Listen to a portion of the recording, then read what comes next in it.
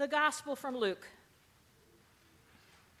At that very time, there were some present who told him about the Galileans whose blood Pilate had mingled with their sacrifices.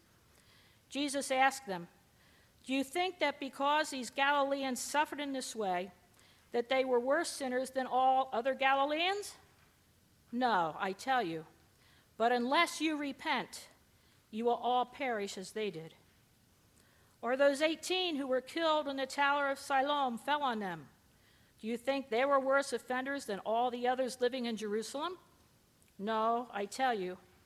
But unless you repent, you will all perish just as they did." Then he told this parable. A man had a fig tree planted in his vineyard, and he came looking for fruit on it and found none. So he said to the gardener, "See here, for 3 years I have come looking for fruit on this fig tree, and still I find none. Cut it down. Why should it be wasting the soil?" He replied, "Sir, let it alone for 1 more year, until I dig around it and put manure on it. If it bears fruit next year, well and good. But if not, you can cut it down." Word of God, word of life. Thanks be to God.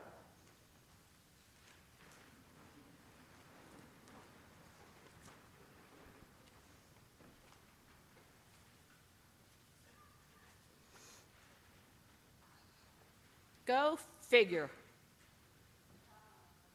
Good job, Haley. She laughed because I said, "Go figure." It's going to be a tough sermon, I can tell. If I read this text once this week, I've read it 25 times. And each time I saw something new and different, I thought, how in the world? But it all worked together in a strange sort of way. We find that people telling Jesus about the Galileans whose blood Pilate had mingled with their sacrifices. Jesus said, "Do you think because they suffered they were worse sinners than other Galileans? No." And the same case happened when they told him about the 18 that were killed in the Tower of Siloam when it fell. Kind of like saying, it's not fair. They didn't do anything. Why should they be punished? And each time they mentioned it, God said, "Repent, or you shall perish like they have." That kind of didn't match my feeling of my God that I worship. You're going to die if you don't repent. Wow. But then I looked at the word repentance. It's a Greek word that it supposedly is metanoia. It means a change of heart. It means like if you're going downhill, knowing you should be doing something a little bit differently, but you say, I'll just be careful. That's not repenting. Repenting is when you're going downhill, knowing that when you're doing something you shouldn't be doing, you should stop and make a hard turn away from where you were headed, even if it means going back to where you came from. That's repentance. And I started to think about a time in my life, which now I saw as being repentant. It was in the early 90s. Yes, way back then. In the early 90s, I had just started the principalship in the Owen J. Roberts School District, and I was enrolled in the doctoral program at Lehigh University. Had completed the residency and lived to tell about it, and it was time to do the dissertation. Everything was acceptable, I was okay, but I just couldn't get moving on that dissertation proposal. It was also a time in my life when I started to know and date Larry. And one day the phone rang, and it was my advisor at Lehigh saying, Kath, why don't you stop in here the next time you're up on campus? We need to talk. Uh-oh. Because most times when I needed to talk to the advisor, I would call him. He said, bring all your stuff. Uh-oh, number 2. I went, and I got everything laid out on the table, all the papers, all the books, all the notes, all the everything. And he said, stop. Well, you told me to bring it. I know. Stop. Tell me why you want this doctorate so darn much. He said, because you want a big diploma to hang on your wall. No. Oh, you want people to call you Dr. Geiger. No, my name's Kathy. Then put your stuff away. But I just put it away. And as I started to put my stuff away rather nervously, he got up and closed the door. He said I had to do that because I'm not going to talk to you as your advisor from this point on. I'm talking to you as a very special friend. Tell me about Larry.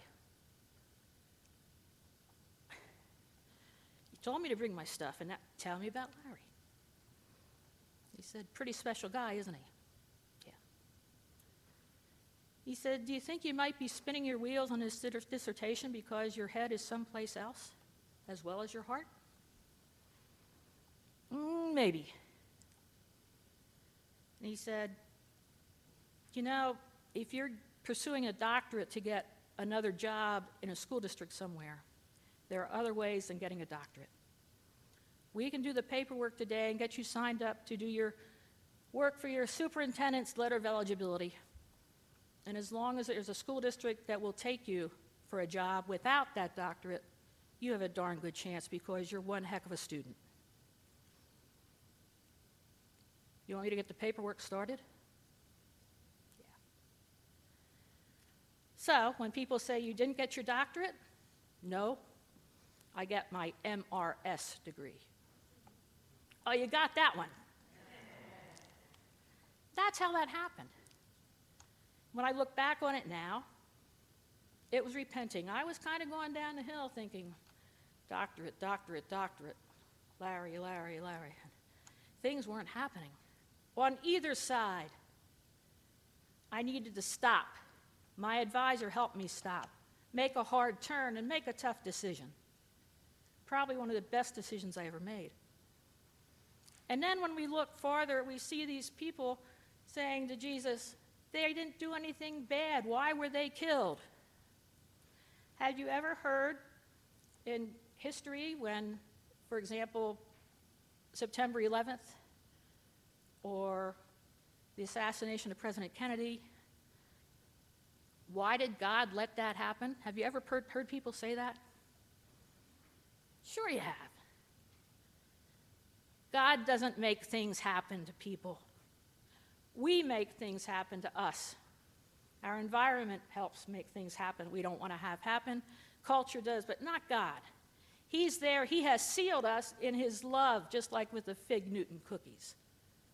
He's there for us. And then we get to the fig tree. That poor little old fig tree. He was going to be cut down because he didn't produce fruit. God wants us to be fruitful, to think about things we can do to help others. That's being fruitful. To share his love, his patience, and his wisdom with others. That's being fruitful. And yes, putting fertilizer on things means rolling up your sleeves and doing the stinky jobs that go along with getting better. Did Larry and I have tough times in our marriage of 25 years, which we celebrated 3 weeks ago? Yeah. In 2005, I was hospitalized for 2 weeks and on my back for a long time after that with a really bad case of cellulitis. I was lucky to have come out of it with my life and my leg, but we did it. And not once did we say, why did God do this? This past year, a tree fell on our cabin in the mountains. Needed a new roof. Someone you know, hopefully still love, drove her less than 3-month-old new car into a flash flood. The car was totaled. Did it hurt? You bet. Did we say, why did God do this? Nope, God didn't do it. The fig tree got another chance. We don't know what happened. We know that that gardener did his job putting manure on it, even though it was smelly and stinky and tough work. But God's there with us every step of the way, regardless of how tough the work is or how long it takes. Praise be to God.